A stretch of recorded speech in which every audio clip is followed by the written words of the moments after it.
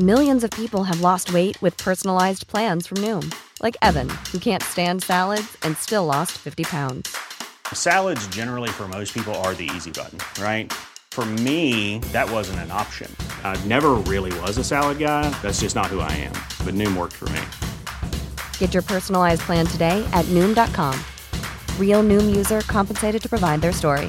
In 4 weeks, the typical Noom user can expect to lose 1 to 2 pounds per week. Individual results may vary. Burrow is a furniture company known for timeless design and thoughtful construction, and free shipping, and that extends to their outdoor collection. Their outdoor furniture is built to withstand the elements, featuring rust-proof stainless steel hardware, weather-ready teak, and quick-dry foam cushions. For Memorial Day, get 15% off your Burrow purchase at burrow.com/ACAST, and up to 25% off outdoor. That's up to 25% off outdoor furniture at burrow.com/ACAST. This Mother's Day, celebrate the extraordinary women in your life with a heartfelt gift from Blue Nile. Whether it's for your mom, a mother figure, or yourself as a mom, find that perfect piece to express your love and appreciation. Explore Blue Nile's exquisite pearls and mesmerizing gemstones that she's sure to love. Enjoy fast shipping options like guaranteed free shipping and returns. Make this Mother's Day unforgettable with a piece from Blue Nile. Right now, get up to 50% off at BlueNile.com. That's BlueNile.com. Join us for a journey as we go back to the great civilizations of the past. Who are the people? What were they like? How did they begin? And how did they end? Let's find out on episode 73, 50,000 to 10,000 BC.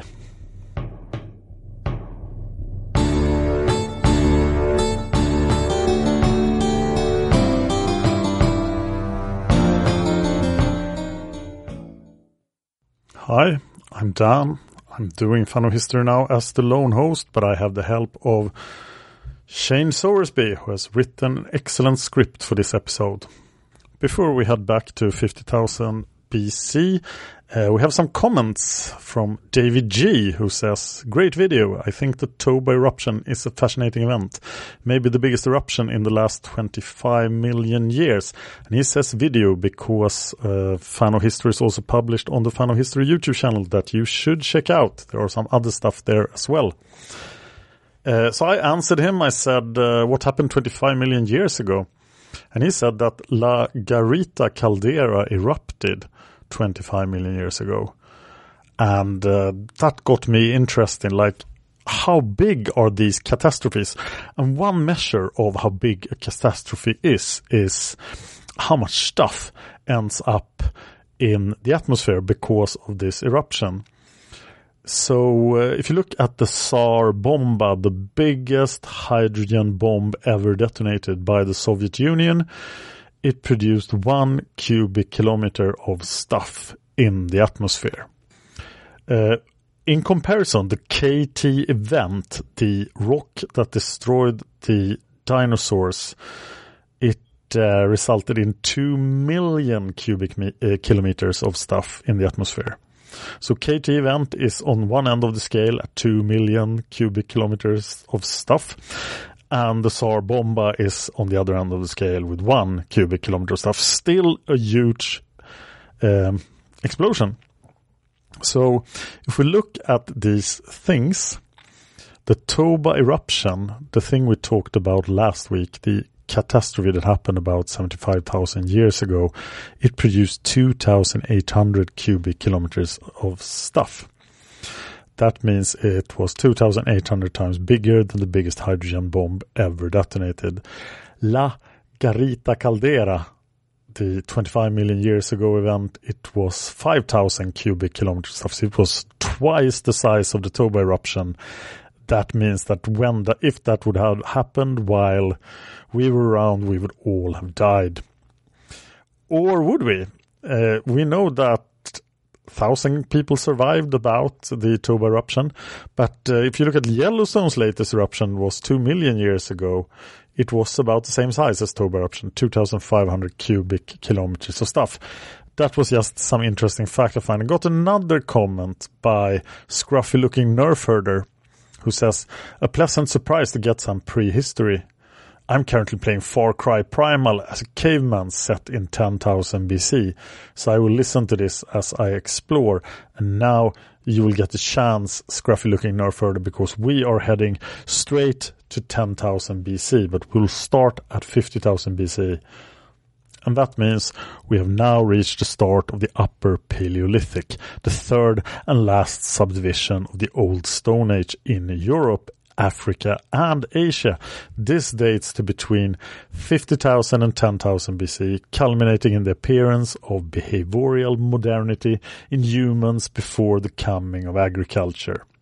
At the beginning of this period, in North Africa, the climate began to change with an extended wet period of 20,000 years, known as the Mousterian Pluvial. God, I love these names. You're going to hear me butcher them. I'm sorry, English is not my native language, but I'm trying.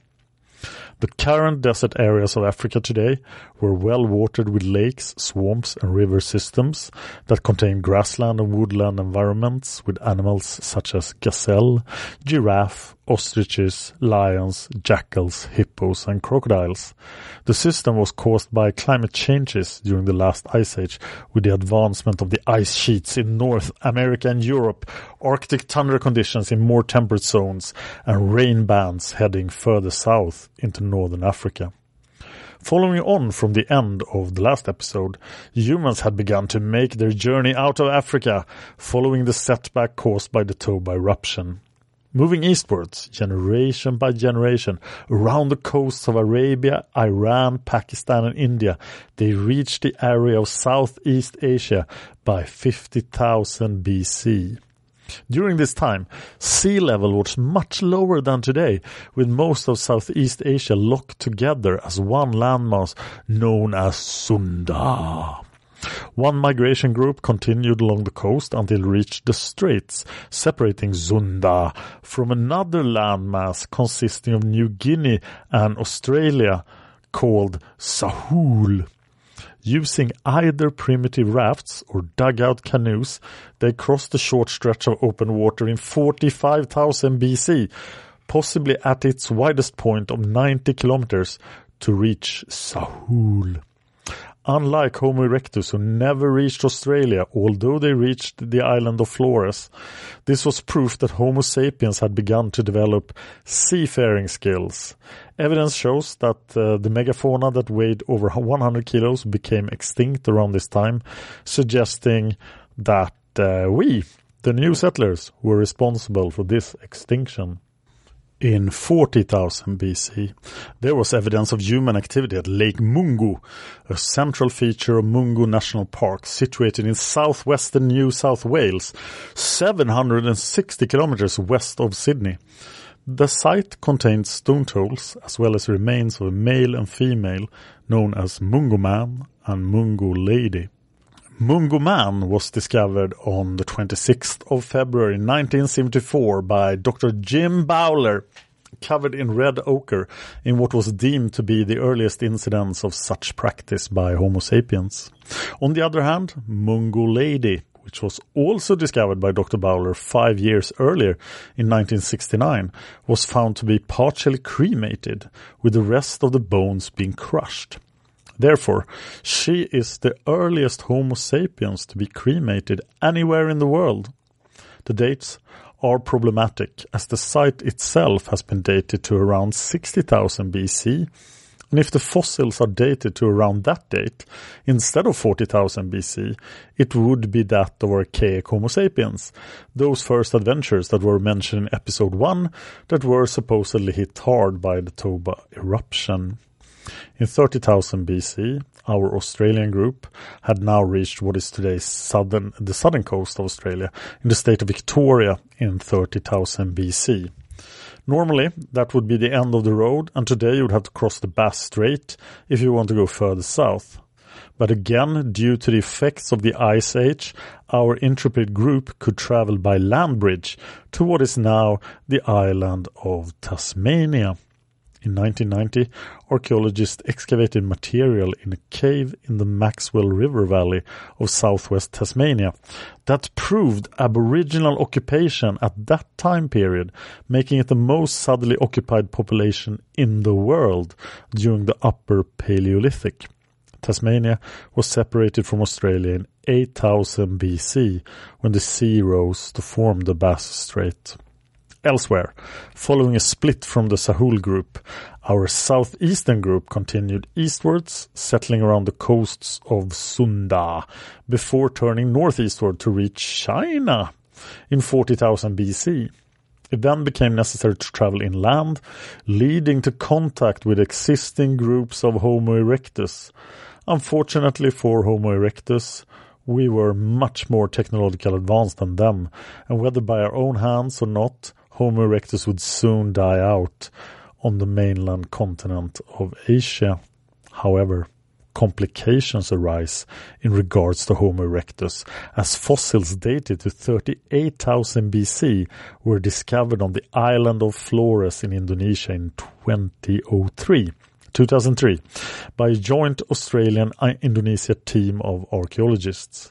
Originally looking for evidence of the migration from Asia to Australia, they recovered a nearly complete skeleton of a hominid at Liang Bua Cave, alongside 7 other skeletons dated between 38,000 BC and 13,000 BC, measuring only 3 feet tall.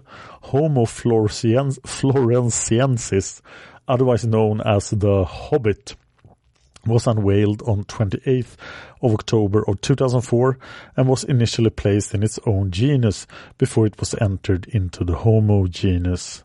It seemed to represent either extremely small forms of Homo erectus or descendants of even earlier hominids. Back on the mainland, descendants of our southeastern group continued to move northeast along the coast of China until they reached the area of modern-day North and South Korea. At the end of South Korea today, you would have to cross the Korea Strait to reach our next destination, but in 35,000 BC you could walk across another land bridge caused by low sea levels to enter into the land of the rising sun, otherwise known as Japan. These Paleolithic hunters would be unique, though, as they would produce the earliest known ground stone tools and polished stone tools anywhere in the world, a technology normally known in the Neolithic period 25,000 years later. It is not known why this happened early in Japan, but the climate was starting to get warmer worldwide, and the various islands around Japan could have benefited from this startling innovation. The oldest skeletons found of these people, known as Minatagawa Man, dated between 16,000 and 14,000 BC. And they were buried inside a vertical fissure in the limestone rock situated at Minatagawa Limestone Quarry. Between 5 and 9 individuals were found with a height of 155 meters for males and 1.4 meters for females that had worn out teeth, suggesting an abrasive diet. The Jomon period, 14,000 BC to 300 BC, was the time when Japan was inhabited by a hunter-gatherer culture that had a degree of sedentism and complexity. Still linked to Korea by land bridge, the earliest incipient Jomon period was characterized by the production of the world's earliest pottery. Cord marking that gives the culture its name has been found on numerous pottery fragments at a number of sites in Japan, including those found in the Kanto Plain in eastern Honshu, where Tokyo is now located. Although pottery is normally associated with agriculture and sedentary lifestyles, these people were coastal and deep-water fishermen using small round bowls used for either eating or storing food. Chipped and ground stone tools, traps and bows were also produced by the Jomon people. At the end of the incipient Jomon period, 8000 BC, rising sea levels cut off the link between Japan and Korea, although intermittent contact was maintained, even though the Jomon people were free to develop their own ideas. and ways. So we have covered the journey from Africa to Asia and Australia. But what about the rest of the world? Europe is thought to have been colonized by northwest-bound migrants from Central Asia and the Middle East as an adaptation to big game hunting in subglacial steppe fauna. The earliest evidence for the settlement of modern humans was to be found at Grotta del Cavallo in Apulia, southern Italy. 2 baby teeth found in a cave in 1964 were dated to 45,000 BC, confirming that humans swept across Europe from a number of different routes. Another discovery of a piece of upper jaw at Kent's Cavern in Torquay, Devon, southwest England, was estimated in 2011 to be dated between 44,200 BC and 41,500 BC, making it the earliest anatomically modern human fossil yet discovered in northwest Europe. Both of the results from Italy and England fit in well with stone tool discoveries that suggested that humans were in Europe by 40,000 BC. It also confirms that these humans had come into contact with the existing Neanderthal species that had occupied Europe and Western Asia since 300,000 BC. As well as making contacts with Neanderthals, evidence from DNA analysis of a finger bone found at Denisova Cave, Siberia in Russia, revealed genetic material distinct from both humans and Neanderthals, dated to approximately 40,000 BC. Mitochondrial DNA analysis of these hominids, known as Denisovans, suggested that this new species came about as a result of an earlier migration out of Africa that occurred after Homo erectus but before Homo sapiens. A complex picture from the late Pleistocene suggested that the Denisovans branched off the human lineage 600,000 years ago as a sister group to the Neanderthals before diverging away from them in the Middle East 200,000 years later. According to Svante Pääbo, researcher of Max Planck Institute of Evolutionary Anthropology in Germany, Denisovans interbred with the newcomers from Central Asia who had arrived following the separation from the East Asia migration. Evidence from the finger bone from Siberia suggested that humans who live in Melanesia in the South Pacific today are most likely to have 6% Denisovan DNA, with further traces found in Australian Aborigines and those who live in the islands of Southeast Asia. Evidence also suggests that Denisovans and humans crossed paths in Central Asia before humans went on to colonize the islands of Oceania.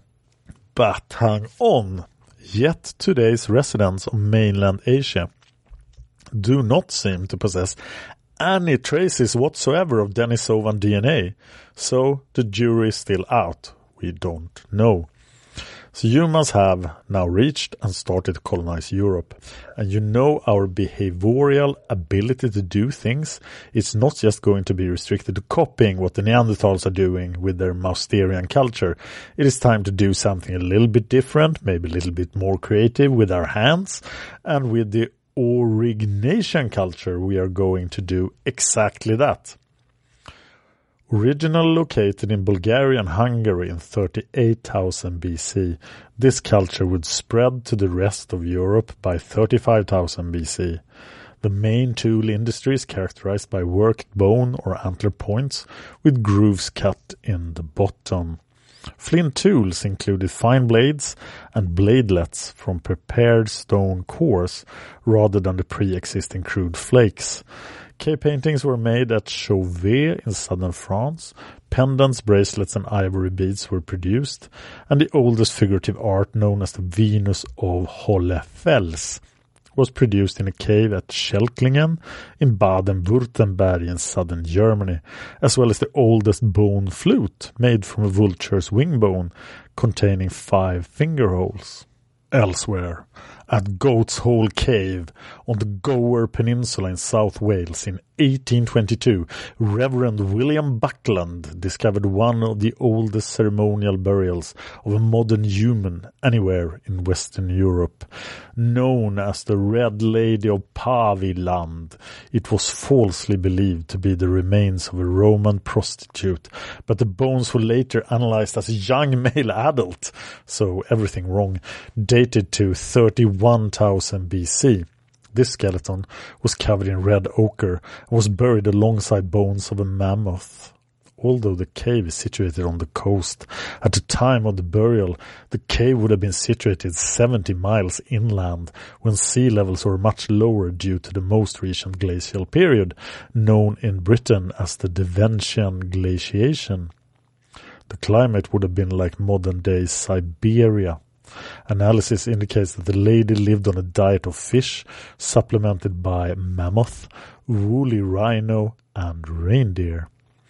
These people were semi-nomadic, with the tribe possibly transporting the body from a coastal region to the inland cave for burial. The next culture to emerge following the Aurignacian was the Gravettian culture in 29,000 BC. Originally developed in the Don River Valley of the Ukraine, these big game hunters lived in large skin tents constructed over a framework of mammoth bones as a substitute for the lack of wood on the treeless steppes. Spreading into Central Europe from 27,000 BC, they used small pointed blades that were used to hunt bison, horse, reindeer and mammoth, with small nets being used to hunt much smaller game. Hundreds of Venus figurines were produced, including the famous Venus of Willendorf, located in Lower Austria. Made of oolitic limestone and covered in red ochre, the purpose of this figurine with its exaggerated features remain a mystery. Researchers suggested that it was used to worship a mother goddess in the aid of fertility and childbirth. As well as the figurines, complex structures and burials, large amounts of shell jewelry, and sculpted bone and antler were also found at Gravettian sites. Now, what about the Neanderthals? Well, things are going to be coming to an end for them. Modern humans lived together with Neanderthals until at least 28,000 BC, but how and why the Neanderthals died remains the most intensely debated topic in archaeology. With little evidence of violent interactions between them, early humans may have outcompeted them for food and resources in the rapidly changing environment. Exchange of resources and information by modern human language and flexible technologies made human better. Even when we're on a budget, we still deserve nice things. Quince is a place to scoop up stunning high-end goods for 50 to 80% less than similar brands. They have buttery soft cashmere sweaters starting at $50, luxurious Italian leather bags, and so much more. Plus, Quince only works with factories that use safe, ethical, and responsible manufacturing. Get the high-end goods you'll love without the high price tag with Quince. Go to quince.com/style for free shipping and 365-day returns. Burrow is a furniture company known for timeless design and thoughtful construction, and free shipping, and that extends to their outdoor collection. Their outdoor furniture is built to withstand the elements, featuring rust-proof stainless steel hardware, weather-ready teak, and quick-dry foam cushions. For Memorial Day, get 15% off your Burrow purchase at burrow.com/ACAST and up to 25% off outdoor. That's up to 25% off outdoor furniture at burrow.com/ACAST. Millions of people have lost weight with personalized plans from Noom, like Evan, who can't stand salads and still lost 50 pounds. Salads generally for most people are the easy button, right? For me, that wasn't an option. I never really was a salad guy. That's just not who I am. But Noom worked for me. Get your personalized plan today at Noom.com. Real Noom user compensated to provide their story. In 4 weeks, the typical Noom user can expect to lose 1 to 2 pounds per week. Individual results may vary. Suited to withstand climatic downturns than the Neanderthals. Therefore, a combination of environmental conditions and increased competition is the likely explanation for the extinction of the Neanderthals, with the last of them being located on the tip of southern Spain. Humans were now the only Homo species left on the planet. Humans tend to always complain when the weather gets cold during autumn and winter, but that is a mere drop in the ocean compared to what our ancestors had to endure in 20,000 BC. The last glacial maximum was a period where much of our world was cold, dry, and inhospitable. The worst affected area was Northern Europe, which was totally covered in ice caps and glaciers as far south as Germany and Poland. For 3,000 years, this area of Europe was inhospitable, so any remaining people had to seek refuge in the more marginal areas south of the ice sheet. One such refugee area was southwest France, where the Solutrean culture emerged in 22,000 BC. To survive the harsh conditions, much time and effort was invested in hunting horses, reindeer, mammoth, cave lions, rhinos, bears, and aurochs, using advanced toolmaking to produce beautiful bifacial points known as leaf points. The Solutreans also used finely worked bone needles to produce sophisticated clothing to keep them warm during this harsh period of time, akin to modern-day Inuit in the Arctic. The culture is named after the site of Solutre, discovered in 1866 by geologist and paleontologist Henry Testot-Feri, subsequently named later by Gabriel de Mortillet. Now, there is a Solutrean hypothesis theory in North American archaeology. It goes that sometime in approximately 19,000 BC, hardy bands of hunters with Solutrean tool-making technology crossed the Ice Age North Atlantic in canoes, following the edge of the ice sheet, using survival skills like the aforementioned Eskimos to reach northeastern North America as the forerunner to the later Clovis culture, due to similarities in the production of bifacial points. This is way before the Vikings and Columbus, I'll tell you that much. However, this has been discredited by most archaeologists on the basis that there was a large gap in time between the two cultures. There is lack of evidence of Solutrean seafaring, lack of specific Solutrean features and tools in Clovis technology, and difficulties in the route getting there. More on the Clovis culture later on in this very episode. By 17,000 BC, the use of bone and ivory implements from the Solutrean period began to increase, leading to the production of spear points, harpoons, hooks, and needles. Discovered at La Madeleine, a rock shelter in the Dordogne region of France in 1875, the Magdalenian culture became synonymous with reindeer hunters towards the end of the last ice age. From its roots in southwestern France, the culture spread across Europe from Portugal to Poland due to a rise in temperature following the end of the last glacial maximum. With the ice sheets retreating back north, evidence of the hunting of red deer, horses, and other large mammals began to be present in Europe towards the end of the last ice age. Look at the horses here. We've talked about them plenty of times, but they are just food at this point. However, it is the cave paintings of Lascaux in France and Altamira in Spain that the Magdalenian culture is most famous for. Discovered on the 12th of September of 1940, the cave at Lascaux contains 2,000 paintings of animals, humans, and abstract figures, the most famous being the Great Hall of the Bulls, that depict equines, bulls, and stags. There are many theories about what these paintings mean and why they were produced. As most represent animals, it may represent magical means of a successful hunt or provide information about the best way to hunt different species. The more abstract art and inaccessibility of some of the cave art may also suggest ritual activity performed by shamans or an initiation ceremony. Others suggest the paintings may have established group territories.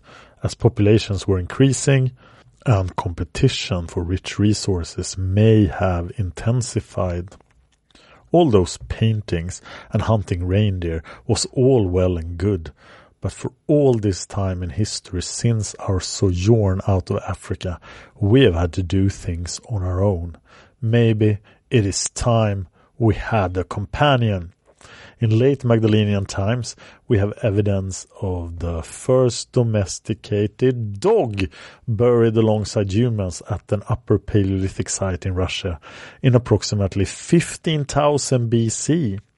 Although wild dogs had been around humans for some considerable time before then, after being developed from wolves, DNA evidence in 2013 identified this as Canis lupus familiaris, man's best friend, the dog. In 12,000 BC, the Magdalenian culture came to an end and was superseded by the Assyrian culture in southwestern France and northern Spain. This was a period known as the Alleröd Oscillation, a warm and moist interstadial that occurred at the end of the last glacial period.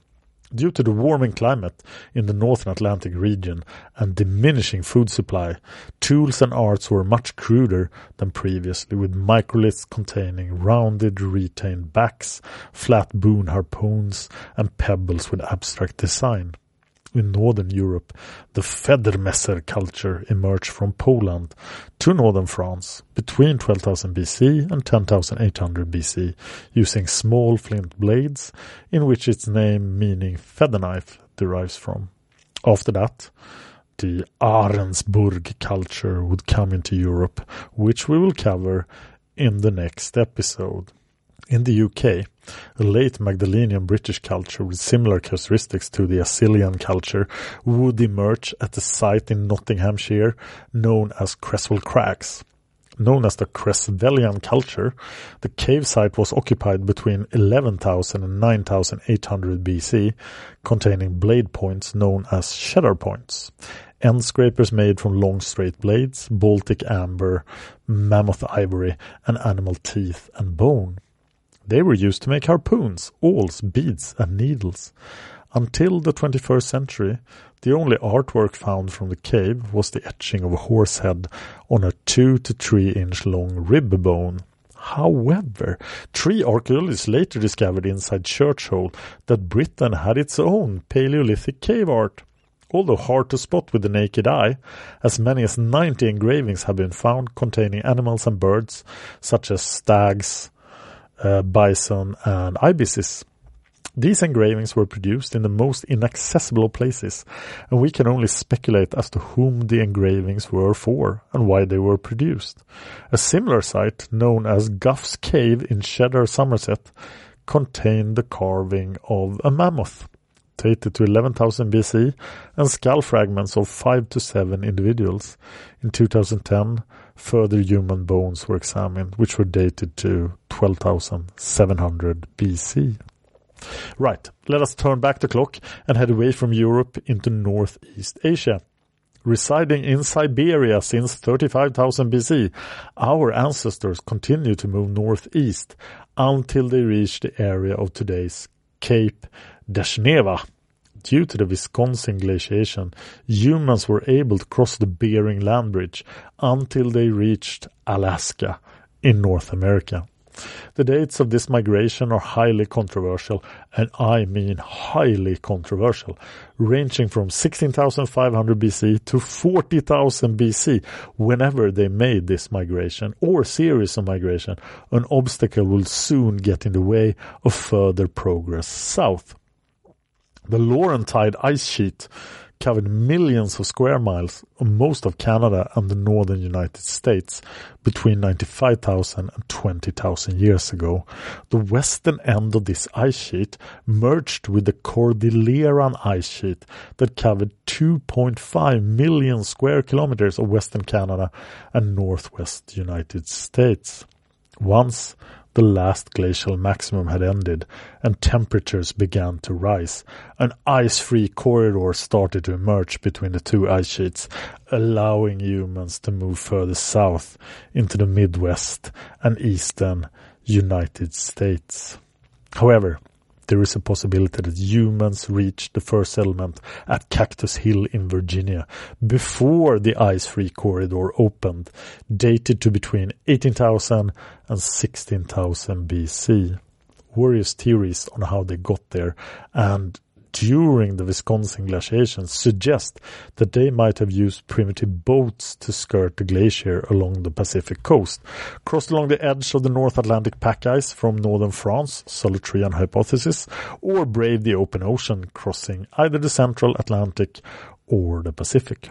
These theories are difficult to prove because the related coastal settlements have now been submerged by the rise in sea levels following the end of the Wisconsin glaciation. Another site associated with these first humans in North America is to be found at Meadowcroft Rock Shelter in Pennsylvania. Meadowcroft Rock Shelter is a natural formation below an overhanging cliff that has yielded pre-Clovis remains found 11.5 feet underground, including tools such as bifices, bifacial fragments, lamellar blades, projectile points, and shipping debris. People use these tools to hunt smaller game animals and to harvest wild varieties of corn, squash, fruits, nuts, and seeds. Like Cactus Hill, there is a controversy over the dates of the beginning of the settlement, ranging anywhere from 14,000 BC to 17,000 BC. Towards the end of the last glacial period, a prehistoric Paleo-Indian culture known as the Clovis culture appeared in North America between 11,200 BC and 10,900 BC, named after distinct stone tools found at Clovis in New Mexico in the 1920s and the 1930s. These people, who are deemed to be the ancestors of most indigenous people living in North America today, were characterized by the manufacture of Clovis points. The projectile points were created by using bifacial percussion flaking, with each face being flaked on both edges, and were used to predominantly hunt mammoths. Clovis sites have been found across most of the United States, Mexico and Central America, and even perhaps northern South America. The only example of a human burial associated with the Clovis culture is from the remains of an infant boy named Ansik I, found in western Montana, United States, dated to between 10,707 and 10,556 BC. DNA genome analysis provided proof that the Clovis people came originally from Siberia via the Bering Land Bridge, discrediting the Solutrean hypothesis. The Clovis culture would come to an end when a cold period known as the Younger Dryas would have an impact on the world at large, but more on that in our next episode.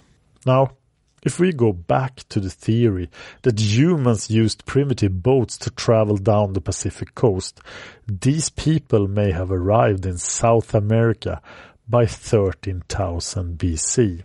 Evidence of this can be found at a site known as Monteverde, situated in southern Chile. Dated to 12,800 BC, Monteverde was discovered by a veterinary student in late 1975 that contained evidence of a 20-foot-long tent-like structure of wood and animal hides with occupation of 20 to 30 people. Each of the living quarters had a clay-lined brazier surrounded by stone tools with remains of seeds, nuts, and berries. There is also evidence that these people harvested a wild variety of potato. A human footprint from a child was found in the clay, and a chunk of meat that had preserved DNA was found inside the camp, and it matched that of a mastodon. One site that would complement Monteverde was Pilauco Bayou, dated to 10,500 to 9,000 BC, that would be used as a hunting and scavenging site. Finally, let us head to the Middle East. An archaeological site 10 kilometers northeast of Beirut in Lebanon, at Qasr Aqil contained a rock shelter below a steep limestone cliff. First noticed in 1900, further excavations was made in 1926, 1937 to 38, 1947 to 48, and 1969 to 75. And they showed one of the longest sequences of Paleolithic flint industries ever found in the Middle East. A complete skeleton of an 8-year-old human known as Egbert was discovered 38 feet below ground level, cemented into breccia. Believed to be one of the earliest known sites containing Upper Paleolithic technologies. Artifacts recovered include Qasr Aqil flakes, along with shells and chipped edges that were suggested to have been used as pendants or beads. The earliest usage of personal adornment in Western Eurasia. Radiocarbon dating indicated that humans lived on the site in approximately 45,000 BC. In approximately 30,000 BC, this was superseded by the Emire culture that kept most of the elements from the previous culture, with curved knives being used similar to early cultures of Western Europe. The Antillean culture, 30,000 to 18,000 BC, evolved from the Emire culture, innovating some elements of Aurignacian culture, such as burins and narrow blade points. Between 18,000 and 12,500 BC, the Kebaran culture, named after the Kebara cave in Haifa, Israel, were highly nomadic people who used microlithic tools, collected wild cereals, and lived in upland areas during the summer and caves, rock shelters near lowland lakes in the winter. However, things start to look really interesting after the Kebaran culture. The Natufian culture was an epipaleolithic culture located in the Levant between 12,500 and 9,500 BC. What was unusual was that despite hunting deer, aurochs, wild boars, and harvesting wild cereals, these people lived a more sedentary or semi-sedentary lifestyle in woodland settlements. High mountains of Lebanon, steppe areas of Israel and the Sinai, and desert areas of Syro-Arabian desert were not suited to the Natufian people due to low carrying capacity and other foragers who exploited the area. Habitations consisted of circular semi-subterranean brushwood structures with a dry stone foundation with a diameter of 3 to 6 meters, containing a central round fireplace. Settlements ranged in size from 15 to 1,000 square meters, but traces of rebuilding suggested temporary abandonment of settlements at various points. Short blades and bladelets were used alongside geometric microliths, but it was the introduction of sickle blades that made things rather intriguing. These sickle blades were shown to have been used to cut stems of wild cereals, which suggested that these people were possibly the ancestors of the first Neolithic settlers of the region, with evidence of the cultivation of rye at Tel Abu Huraira, site of the earliest evidence of agriculture in the world. But we are getting ahead of ourselves, because now we have reached 10,000 BC. And in the next episode, we'll be looking at possibly the most important innovation to have hit mankind ever since our first ancestors climbed out of the trees millions of years ago. Why go to all that effort to source wild sources of food when you can just pick up some seeds, plant them in the ground, and do it yourself? Sure, it is backbreaking work, and there's a possibility of failure, drought, and famine, but it can be richly rewarding if it succeeds. In fact, if you have a big surplus, you can store food for the next year and maybe start to do other innovative things. So sit back as we await the arrival of agriculture and the Neolithic period in the next episode. And that was today's story. I do need some help with this podcast. As I said last time, this is my favorite podcast. All the podcasts I make, some of my other podcasts are being very successful. This is not. I need the following things. I need sponsors. If you like this podcast, please support it. I am not charging any patrons at patreon.com/fanofhistory. While we do these prehistory episodes, they are free. But in order to continue doing great episodes when we're done with them, I need your support. And the best way to show that support is to go to patreon.com/fanofhistory.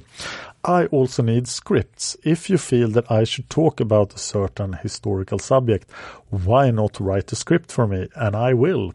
The podcast is named Fan of History for a reason. I wanted to cover different periods of history, which we're now doing.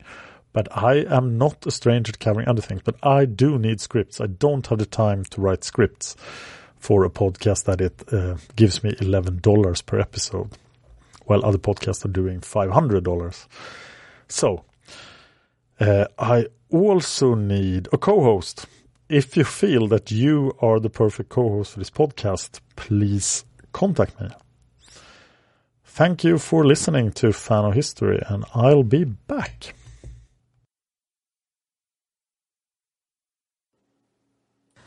If you enjoyed this podcast, please consider supporting us on Patreon. Patreon.com/fanofhistory. Just $1 an episode would help us out. Thanks, and see you next time. Mom deserves the best, and there's no better place to shop for Mother's Day than Whole Foods Market. They're your destination for unbeatable savings, from premium gifts to show-stopping flowers and irresistible desserts. Start by saving 33% with Prime on all body care and candles. Then get a 15-stem bunch of tulips for just $9.99 each with Prime. Round out Mom's menu with festive rosé, irresistible berry chantilly cake, and more special treats. Come celebrate Mother's Day at Whole Foods Market. Cool fact, a crocodile can't stick out its tongue. Also, you can get health insurance for a month or just under a year in some states. United Healthcare short-term insurance plans, underwritten by Golden Rule Insurance Company, offer flexible, budget-friendly coverage for you. Learn more at UH1.com. Hey, it's Danny Pellegrino from Everything Iconic. Ready to upgrade your style game without blowing your budget? Check out Quince. They've got all the good stuff, shirts and polos, activewear, and fine leather goods, all at 50 to 80% less than other high-end brands. And the best part? They're all about safe, ethical, and responsible manufacturing. Get that luxury vibe without the luxury price tag. Hit up quince.com/upgrade for free shipping and 365-day returns on your next order. That's quince.com/upgrade.